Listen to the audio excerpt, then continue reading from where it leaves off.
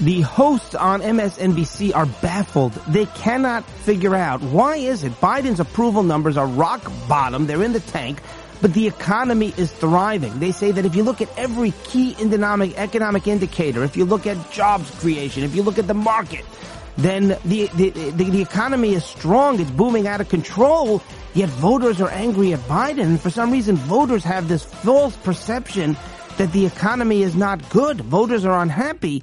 They're scratching their heads. All right, so we will get to that coming up. You cannot make this stuff up. The Senate has released the long-awaited immigration bill that we've been hearing about for all these weeks. So we're going to break this down. We will go through the details in this bill point by point. This bill is a farce.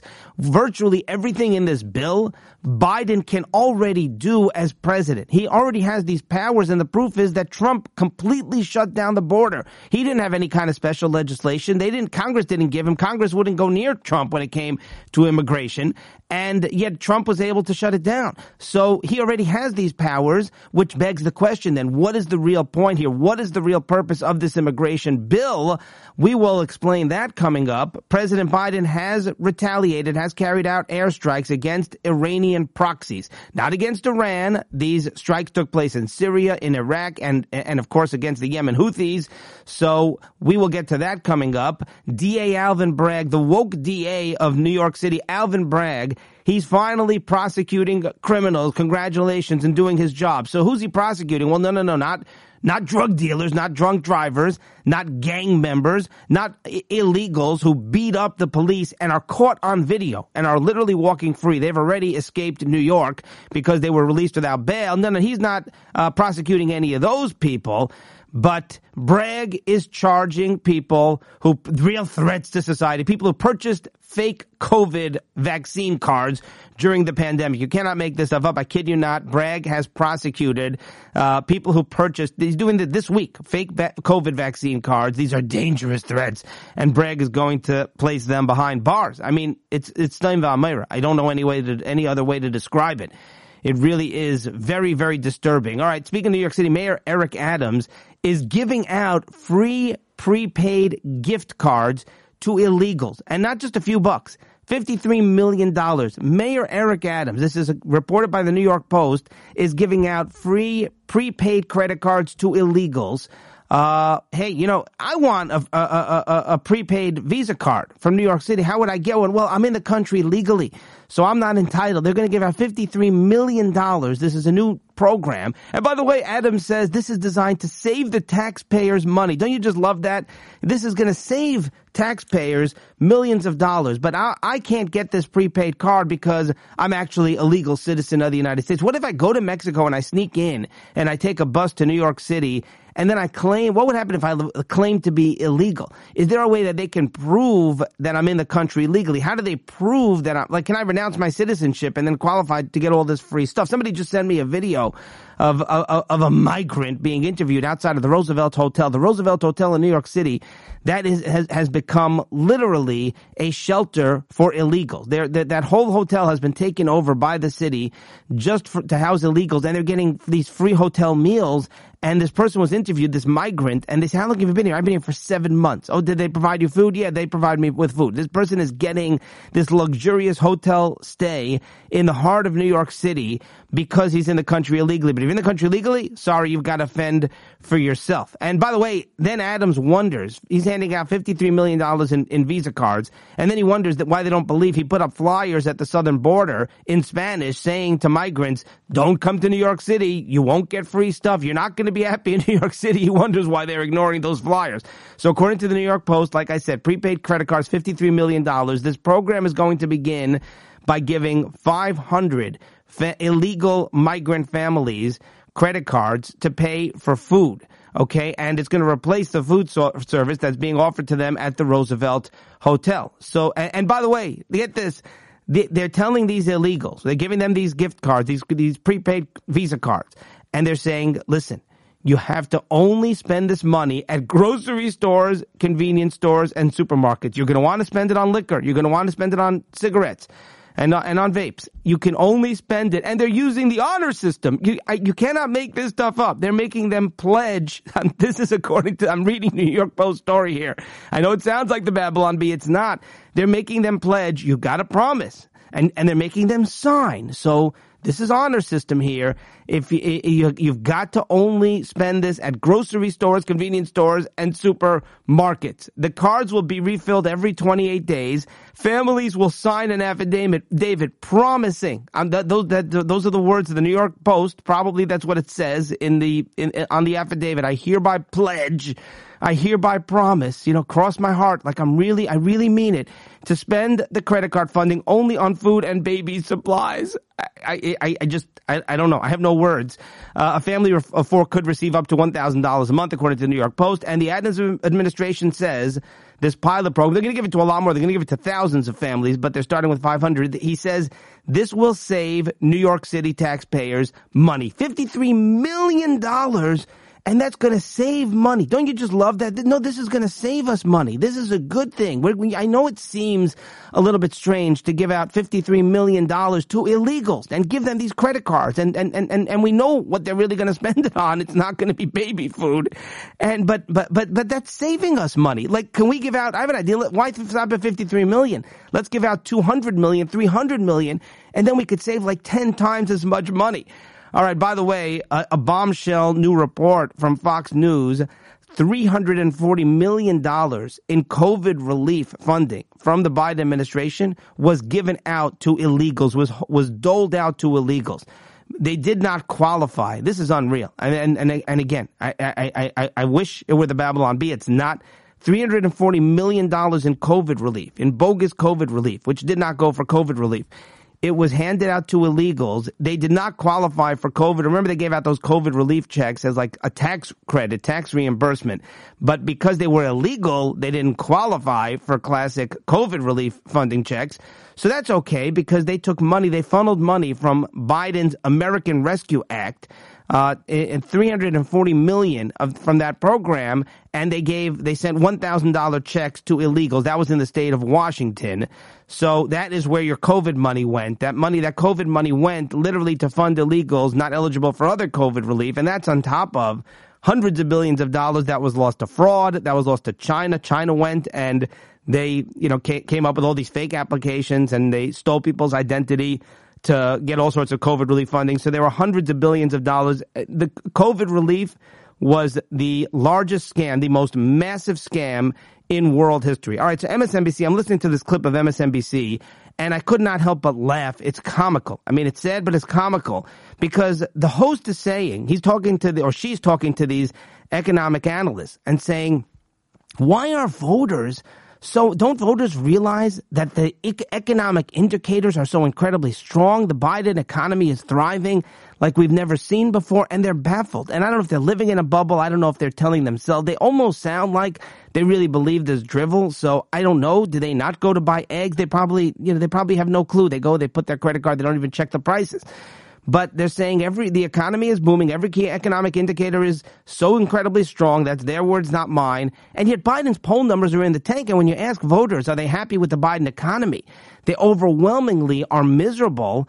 Don't they read the paper? Don't they read the Wall Street Journal? Don't they look at the key economic indicators? So I'm listening. It's like a comedy sketch because the economic expert, number one, he says, he gets all sheepish and he says, well, yes, you're right. I mean, the stock market's up. Biden's creating all these jobs. He says, I think it's because people, they just cannot get past the fact that everything's so expensive. And like they're just hung up on the fact that everything costs so much money. And he says, and he's hemming and hawing and he's like trying to make it like it's the voters' fault and the voters are so silly that they're so troubled by this. But he's literally stammering away and saying, yeah, voters, they're just so hung up over this.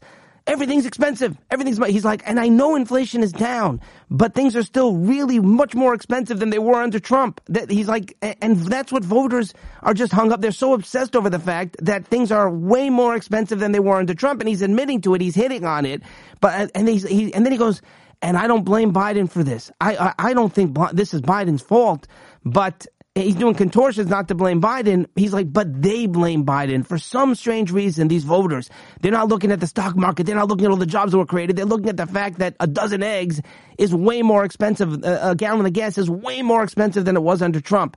And yes, I know if you look at all the economic indicators, then we should know better. We realize the economy is really great, but these darn pesky voters, they just don't see it. And I'm sitting there like I can't get over what I'm hearing.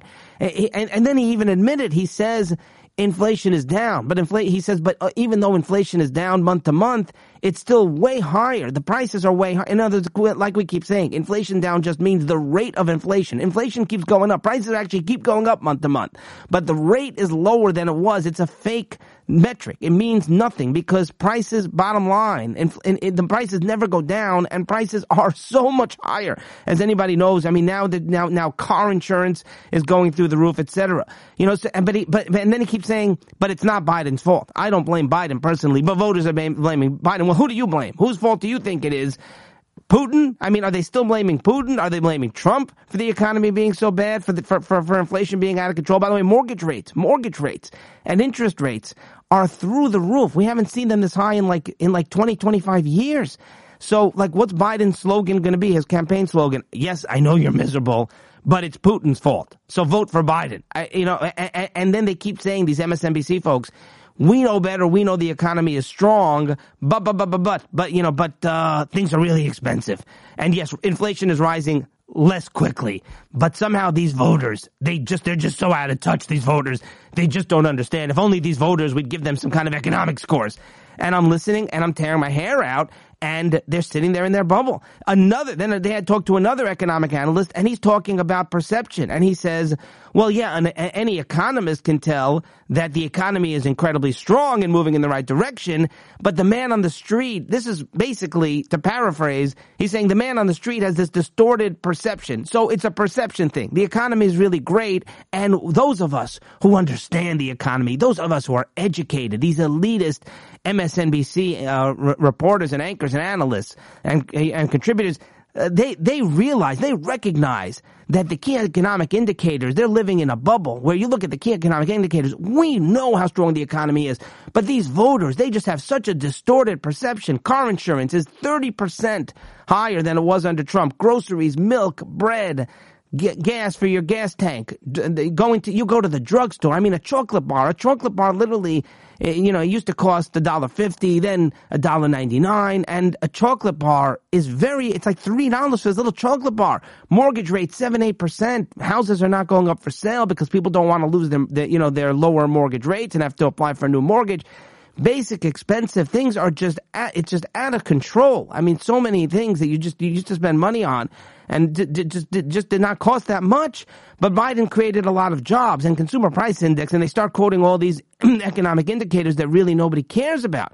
All right, so Mike Johnson, House Speaker Mike Johnson, give him credit. It came several months too late, but he has scheduled a vote. House Republicans have scheduled a vote on a funding bill for Israel, a standalone funding bill for Israel that will send Israel $17.5 billion unconditionally. It's not tied to Ukraine. It's not tied to the border. And Israel deserves this money. They've deserved this money for months. Everybody's playing politics with it because this money is so precious. Every politician in Washington is using it to try to advance their own agenda, using it as leverage, which is disgraceful. So Mike Johnson finally did what he should have done. And remember, they passed something similar a while ago, but it was tied into the IRS.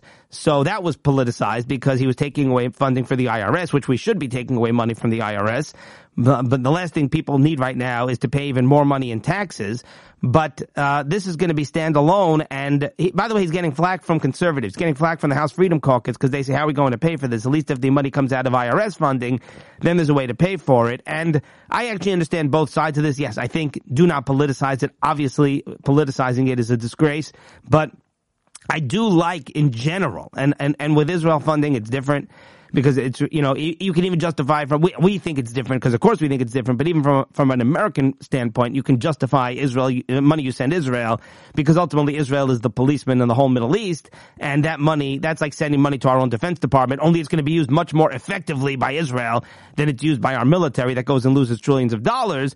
But either way, it's a standalone bill. The House Freedom Caucus now is giving him flack and saying, well, you can't send money without finding, some sort of source, finding somewhere else to make the cut. But either way, the House is going to vote $17.6 billion Israel aid package, and give Mike Johnson credit and Republicans credit for finally not politicizing this now, because you have this whole fight with the the border package and the immigration bill. And of course, Ukraine and Israel funding is tied into that. Now, it will not pass the Senate. I'm pretty sure that this is not going to pass the Senate because the Senate, they will not give up the incredible amount of leverage that they have with Israel funding. Meanwhile, John Kirby, let's get to this retaliation against Iranian proxy groups. And it's a total fallacy. It's a total logical flaw, responding to the proxies, striking the proxies and not striking Iran themselves, because the proxies are the ones that struck the United States and U.S. troops 159 times and counting. That is a fallacy. That's a logical flaw. We should be targeting Iran. And I'm going to explain why in a moment. But John Kirby announced U.S. warplanes struck more than 85 targets at 7 facilities utilized by IRGC, the Revolutionary Guard, as well as the militant groups that they sponsor. In other words, the terrorist proxy groups. 3 of the facilities were in Iraq, 4 of the facilities were in Syria.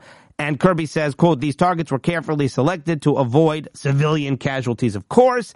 Now, listen, Biden finally did retaliate. We've been waiting for the retaliation. We knew it would come. I thought that it would be a token retaliation.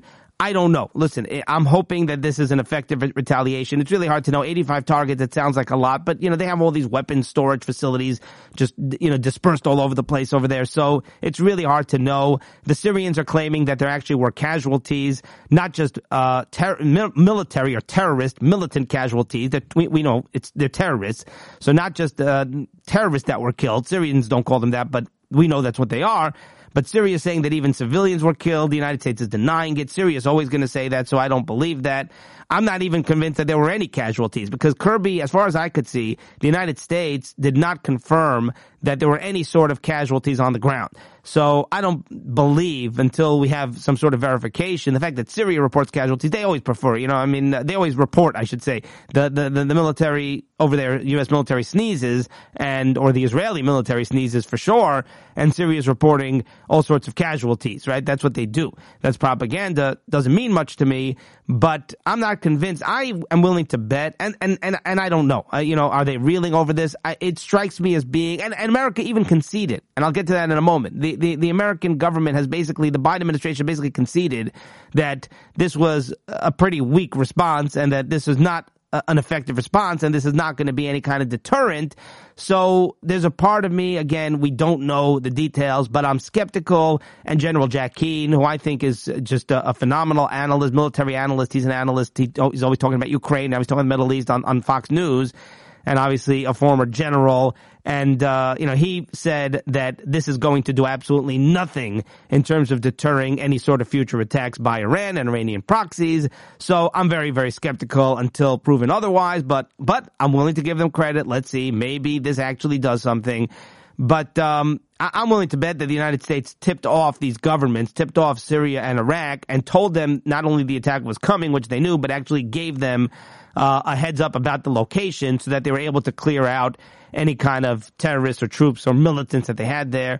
I don't believe this is going to deter anything. By the way, there have already been more attacks since these strikes. And here's where the administration itself is conceding that these attacks are not going to be a deterrent, because they keep saying this is only the beginning. This is Kirby and a bunch of others. They keep saying, oh, well, this is the beginning. This is just the first strike. We've got more strikes coming. So what are they saying? They're saying, we know this is not enough. 159 attacks against our troops, hundreds of soldiers wounded, 3 soldiers now killed. This is pitifully weak, but it's only the beginning. There's going to be, you better watch out. And at least they're finally admitting that the don't strategy, Biden's strategy to try to deter Iran until now has been don't. That has been the grand sum total of the Biden military strategy, of the ingenious, brilliant strategy to fend off Iran. Don't. And when Biden says don't, they just jump. So, it's a and now I'll get to the fallacy of the proxy attacks in a moment. But, a caller did remind me. I mean, the stark difference, and we'll get to it in a moment. Trump was actually interviewed on Sunday by Maria Bartiromo, and he talked about, his strength. He talked about the way he was able to deter Iran because nothing happened. There were virtually no attacks under Trump, and if there ever were attacks on military troops, I mean, the response was he would use the mother of all bombs, the Moab, MOAB, and of course he assassinated Soleimani. He would assassinate the leadership. He had them so terrified. They were shaking. They were shaking in their boots under Trump. And the caller reminded me, North Korea. Remember, at one point there was a threat, and Trump had North Korea. They suspended their nuclear program under Trump. Trump had North Korea. He called Kim Jong-un Little Rocket Man, and people went nuts. The media and the Democrats. Oh, that's it. Trump has started World War III. Trump is a warmonger. Biden's the warmonger. Trump is a peacemonger. Okay, under Trump, not one war started. First president in the last 70 years. And the reason is because of strength. If you display strength, if you make them scared, if you make them shake, they respond. They respond to strength. They respect military strength. But Biden and Biden's weakness and Biden's refusal to engage and Biden's aversion to any sort of, military domination, what does that do? That encourages more attacks. You see it. You see it before your eyes. We said this for 4 years under Trump, and now it is coming true like we could never imagine with the Red Sea and the Houthis and everything else. So and the caller reminded me that, in North Korea at one point, they tested Trump, North Korea, right, early on, and they threatened Trump. Syria did the same thing. And Trump, he would carry out, he wouldn't just strike a token strike. Trump would carry out he'd do a massive, massive strike. They talk about proportion. And Trump said, I don't care about proportion. They strike us, we're going to strike them 50 times as hard. And guess what they did? They stopped striking. They realized, wait a second, this guy's going to kill it. When Soleimani was assassinated, remember, it was going to be World War III. The Senate and the Congress voted to remove Trump's powers to be able to strike again without congressional permission. You imagine if Trump had to go and ask permission every time he wanted to assassinate a foreign terrorist. Soleimani was the leader of the Iran terrorists, the leader of literally the biggest sponsor of state terror on the planet. And Soleimani was the man in charge. And Trump needs to go and ask permission before he assassinates him. And Trump vetoed that bill, thankfully. But they wanted to literally take the power out of his hands. And that was the biggest deterrent. And Trump, same thing with North Korea. They threatened. He bombed them to smithereens. He bombed them into oblivion. And they said, hey, wait a second. Not a good idea. The Iranian regime, when Soleimani was killed, what do you think their response was? They didn't. You think they think to themselves, okay, let's escalate? They said, wait a second. Who says if he's willing to assassinate Soleimani, he's willing to assassinate anyone? He might assassinate the Ayatollah himself. The last thing the Ayatollah wants is to have a bullseye on his back. They want to remain in power. Now, the fallacy of the proxy thing. Well, let's respond. Remember, because they didn't strike Iran. They struck the proxies. We knew that was going to happen. We've been predicting that. And here's the fallacy. The logic is this. The logic is, well, if the Iranian proxies are the ones who attacked the United States, then we should attack the proxies back, but we shouldn't attack the head of the snake. We shouldn't attack Iran. But here's the fallacy. It's not apples to apples, okay? It's not apples to apples because here's the idea. Where did I'll have to find this here in my notes. Iran attacks us with a proxy. We attack back. We attack the proxy back. That's not apples to apples. See, it's not like if they attacked a proxy group, if the United States had some sort of proxy group somewhere, if we had Filipinos who were carrying out attacks on our behalf, right, and the Iranians attacked the Filipinos, then you attack back the Iranian proxy groups. But they attacked U.S. soldiers. The question should be, who is the victim? I don't care who the hitman is. The Iranians, they use hitman. That's why the Iranians do it, is because they want to be able to absolve their own responsibility, culpability.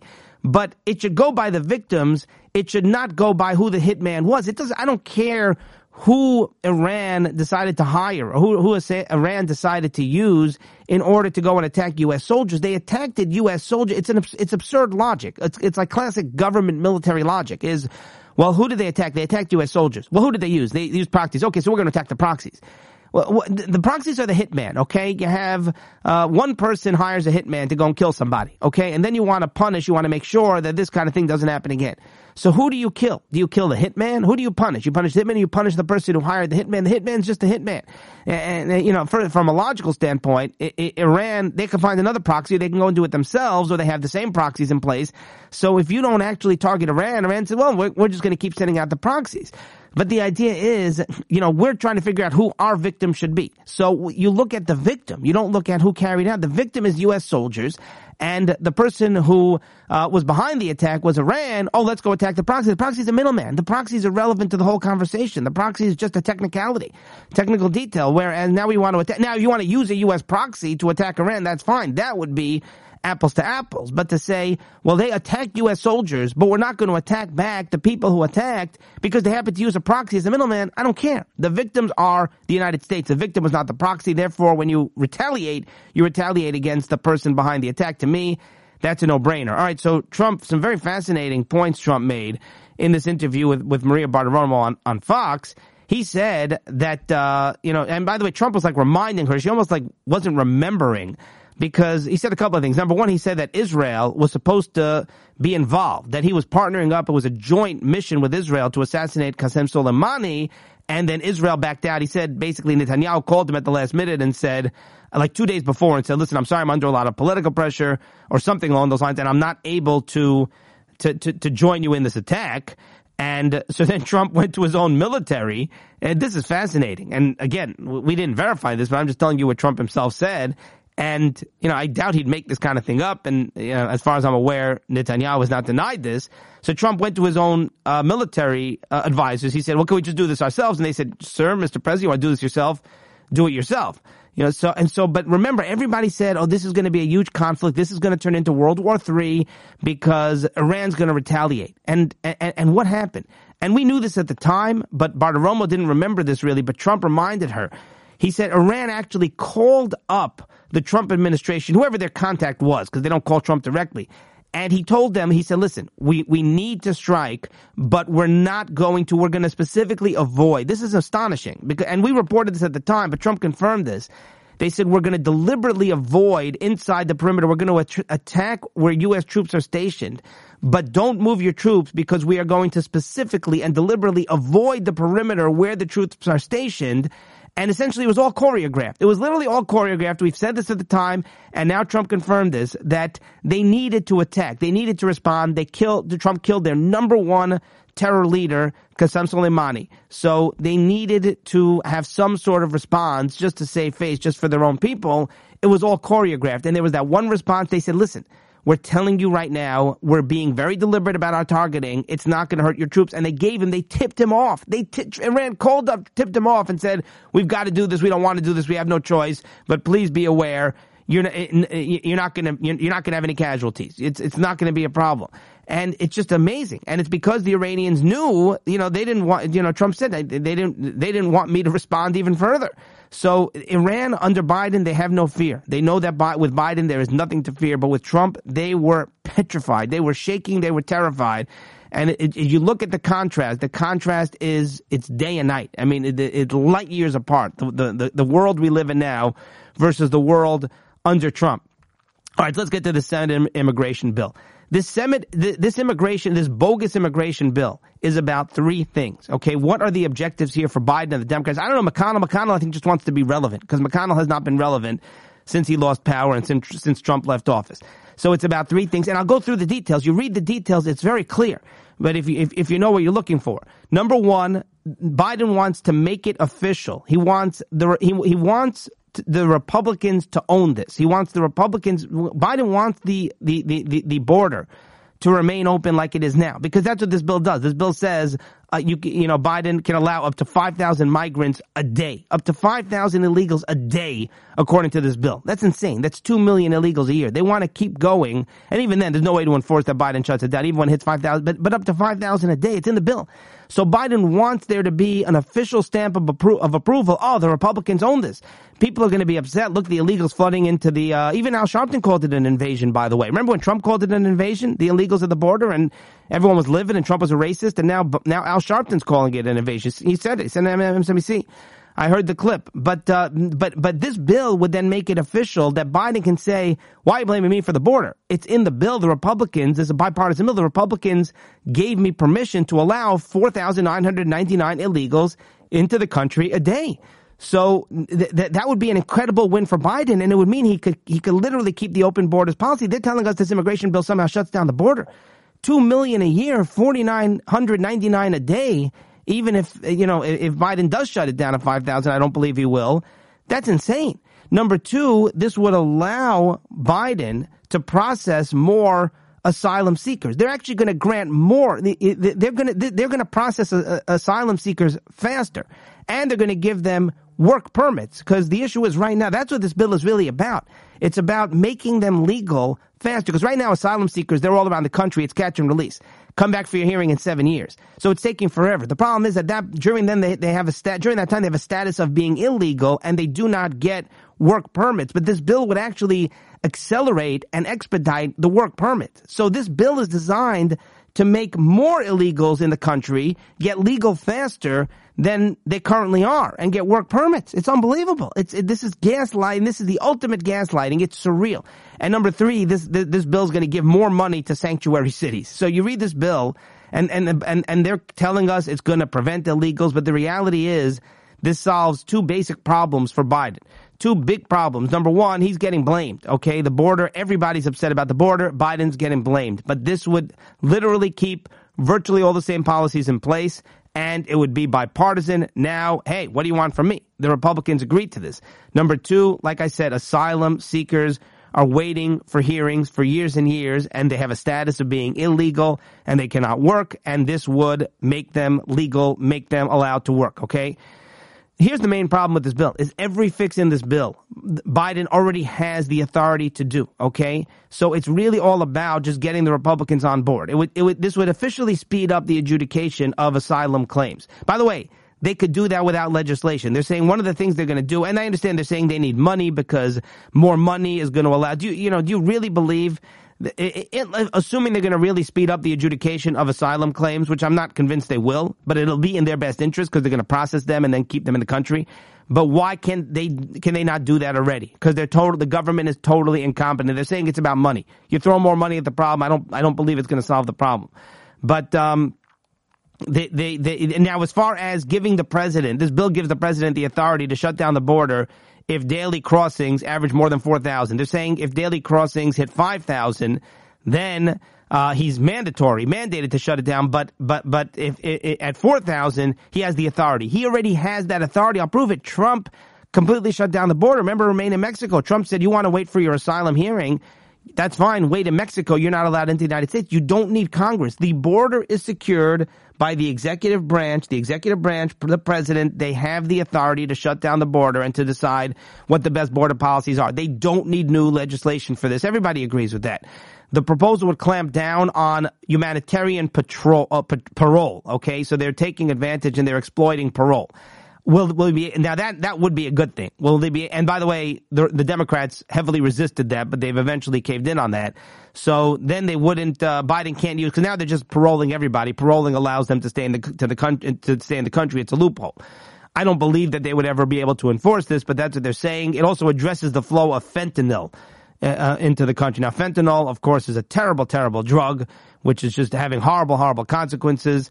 So, again, Biden could crack down on fentanyl. He's not cracking down on fentanyl. I don't see why this bill would help. The fact that the bill says, okay, now crack down on fentanyl, and the bill would give a legal status to Afghan nationals, Afghanis who evacuated, came to the United States, who probably a lot of, Taliban and Al-Qaeda terrorists were embedded within them. This would give them legal status. So that's another disgraceful part of this bill that nobody seems to be talking about, is it would legalize all the Afghani nationals who came after the Biden Afghanistan debacle pullout.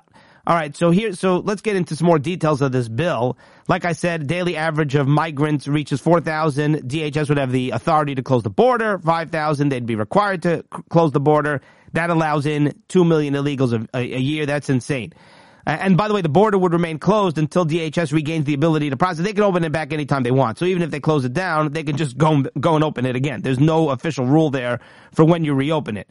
Illegals who attempted to cross the border 2 times while it's closed will be banned from entering the U.S. for a year. They're already banned. But they're coming anyway. It's already illegal for them to come in. That's why we call them illegals. It would require the supervision of all migrants processed at the border. So, okay, they're going to supervise migrants. They could do that now. Why are they not already supervising migrants? Because they can't. They just simply can't. There's an overwhelming number. They can't possibly keep track of all these illegals that they just released into the country. So they say it would eliminate the court backlog of asylum hearings because there'd be a specialized group of officers who would be processing the asylum claims within 6 months. Again, why have they not done it? Because they don't want to do it. And this would codify the right to counsel. Get this. This law would allow the right to counsel. This law means that taxpayers, our tax dollars, would go to fund lawyers to coach the asylum seekers. So that now is another thing that the Democrats are desperate for, is that we have to now pay for the pay for the lawyers who are going to coach the asylum seekers what to say. And what's incredible is that, you know, what they're saying is, one of the things they're saying is that they're going to have a higher standard that in order, which again, something they could do without this legislation, but in order to process asylum seekers, let them into the country, there's going to have to be more of a perceived threat in their homeland in order for them to be allowed to stay in. Well, here's the problem. Number one, you could do that already, but number two, that makes no difference. You're just going to coach them to say something different. It'll raise the initial screening standard for an asylum claim, require an asylum seeker to have a reasonable possibility of being persecuted or tortured. They make it up. These people, they're not refugees. They're not legally entitled to any sort of asylum. But what happens? You have some immigration coach at the border who's telling them what to say. They know what to say. There's a reasonable possibility. I'm in danger of persecution in my homeland, yada, yada. They're just going to coach them. We're going to raise the bar now. They're going to have a higher. Nobody goes and checks. Nobody investigates each of these people. There's thousands a day. So all they do is they just say the right words, and then they do the stamp of, all right, let them in. So they're just going to teach them to say different words. It's absurd. It's an absurd bill where they're doing things they could be doing anyway, and then they're coming up with solutions that are bogus, and they're getting money so that the government actually pays for these people instead of George Soros. It's going to allow work authorizations for migrants who are allowed in under the expedited asylum process. This is the key to the bill. This is the key, folks. Nobody's talking about this for a reason. It gives automatic, immediate work permits. Any asylum seeker, they're gonna accelerate. So, assuming they really do it, it's going to be a 6-month asylum process, and then congratulations, you're granted asylum, come into the country, and you get a work permit. And that's what this is all about. Is that Biden is desperate because these asylum seekers are in the country illegally for years, waiting for their 2031 hearing, and in the meantime, they're not allowed to work. So this bill legally entitles them to work after a few months, and it's going to expedite and pay for the expediting of the asylum hearing.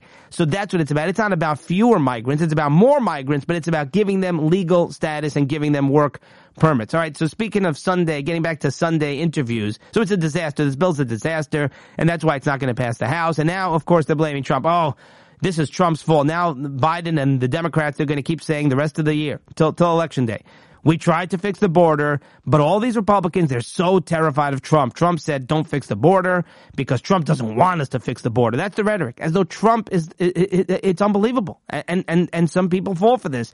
As though Trump somehow is the reason, hasn't been in office in years, Trump's the reason for the border mess. Even though Trump solved the border mess, and then Biden went and reversed Trump's policies. It's like surreal. It's so twisted. All right, Senator J.D. Vance was interviewed by George Stephanopoulos.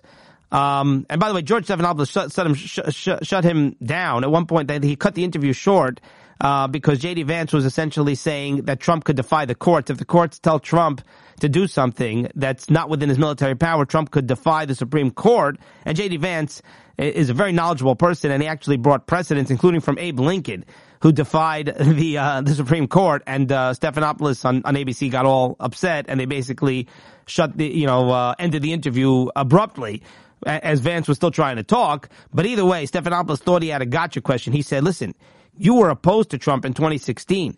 and now you're supporting Trump. What changed? And he thought he caught him. And J.D. Vance said very simple. He said, well, Trump proved me wrong. He said, look how successful. That was 2016. We didn't know what we were getting. And he said, I was wrong. And he admitted he was wrong and he owned up to it. Give him credit for that. He put his ego aside. But he said, look at Trump for 4 years. He was incredibly successful and he governed with incredibly conservative principles. And he accomplished so much. And he had no problem. Stephanopoulos sat there, thought, oh, I got him in a trap. See that? Because you're never allowed to change your opinion. That's what these people believe, is that you can't evolve and say, listen, and I'm not talking about just flip-flopping and, the polls have changed, so now let me change my viewpoints. He was saying, listen, I didn't know what Trump was going to do. Nobody knew. He had no track record. Look what he did. I'm able to look back and be big enough to say, I made a mistake. I was wrong. I'm not even sure if you call it a mistake, but this was my analysis. And now, Trump actually disproved me. So give him credit for that. All right. The Boeing, yet a new set of problems for the Boeing 737 MAX. It has hit another hiccup. I mean, these are not hiccups. This is just, these planes are just total duds. They are lemons. These planes, I understand it would cost Boeing a fortune. But and they're protected by the politicians. But they should just completely get rid of. They should just recall all these planes, and the 737 MAX is just one disaster after the next. So a Boeing employee found improperly drilled holes on the jet's fuselage, according to the Wall Street Journal. Now Boeing is being forced to rework at least 50 737 MAX jets that are still under construction. But listen to this. They're still being manufactured. Listen to this. There are already 737 MAX planes that are in the air, that are being used. Those can continue to operate, but the new ones that are under, and they seem to have the same flaw with the improperly drilled holes, but that's okay. We'll leave those intact, but the ones that are still being produced at the plant, well, that we're going to halt that, and those are going to be delayed. Explain that to me. Why can the ones that are already being used, and we know the answer, continue to be used, but the other ones are going to be fixed, and that's going to cause a delay? It's just, come on, I don't know. Let's do the math here. Boeing President Stan Deal, in a memo to employees, said this is the only course of action given our commitment to deliver perfect airplanes every time. That's the memo to his employees. We're committed to delivering perfect airplanes every time. Well, you could have fooled us. I don't know. Boeing 737 MAX doesn't sound like you're very committed to delivering perfect down. It sounds like every time you get caught with another production glitch, then you suddenly become committed to safety. Elon Musk is discovering a lot of things that we have known for years. He says that the reason that, we said this years ago, and I got flack for this. He says that the reason that Biden has opened, he tweeted this, has opened the border floodgates is so the Democrats can stay in power. He said, bet you didn't know. This is in the bet you didn't know category. This is a tweet from Elon Musk. He said, quote, Secretary Mayorkas issued written guidance making it clear that 1, illegal presence alone is not grounds for deportation. 2, criminal charges, convictions, or gang membership alone is not enough grounds for deportation. So this is Musk talking. Elon Musk, he says you basically have to be a convicted axe murderer to be deported. And that is because every deportation is a lost vote. So Elon Musk is saying what we said 7 years ago, that the Democrats are allowing open borders. They want open borders because they want Democrat voters, plain and simple. Elon Musk, he's not even conservative, but they drive these people to conservatism because they realize they realize how ludicrous and how insane the left is. Elon Musk, quote, most people in America do not know the census. This is the other big tweet from Elon Musk, is about the census. And we have so much more to get. I just don't think we have the time. But, Elon Musk tweeting about how the census is designed to give states, to reward states that have the largest number of illegals. And again, Trump fought this, and he was defeated again and again, and they called him a racist. Elon Musk, by the way, Elon Musk is an immigrant, and he's pro-immigration, and I'm pro-immigration. I'm pro-legal immigration. So Musk says, quote, most people in America do not know the census is based on a simple head count of people, including illegals, not just legal citizens, but including illegals.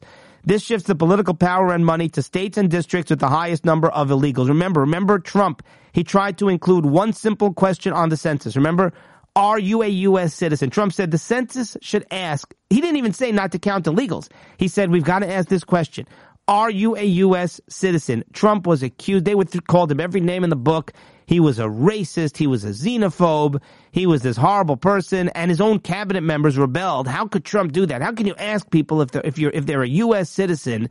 And Trump, he's trying to get people to deter people. He doesn't want legal people who are worried about being deported. He doesn't want them to answer the census, to respond to the census. Trump was somehow conspiring to hurt California and New York. Yeah, he was trying to get them the money they don't deserve because we count illegals. And eventually the courts, I think, forced that Trump had actually removed that question from the census.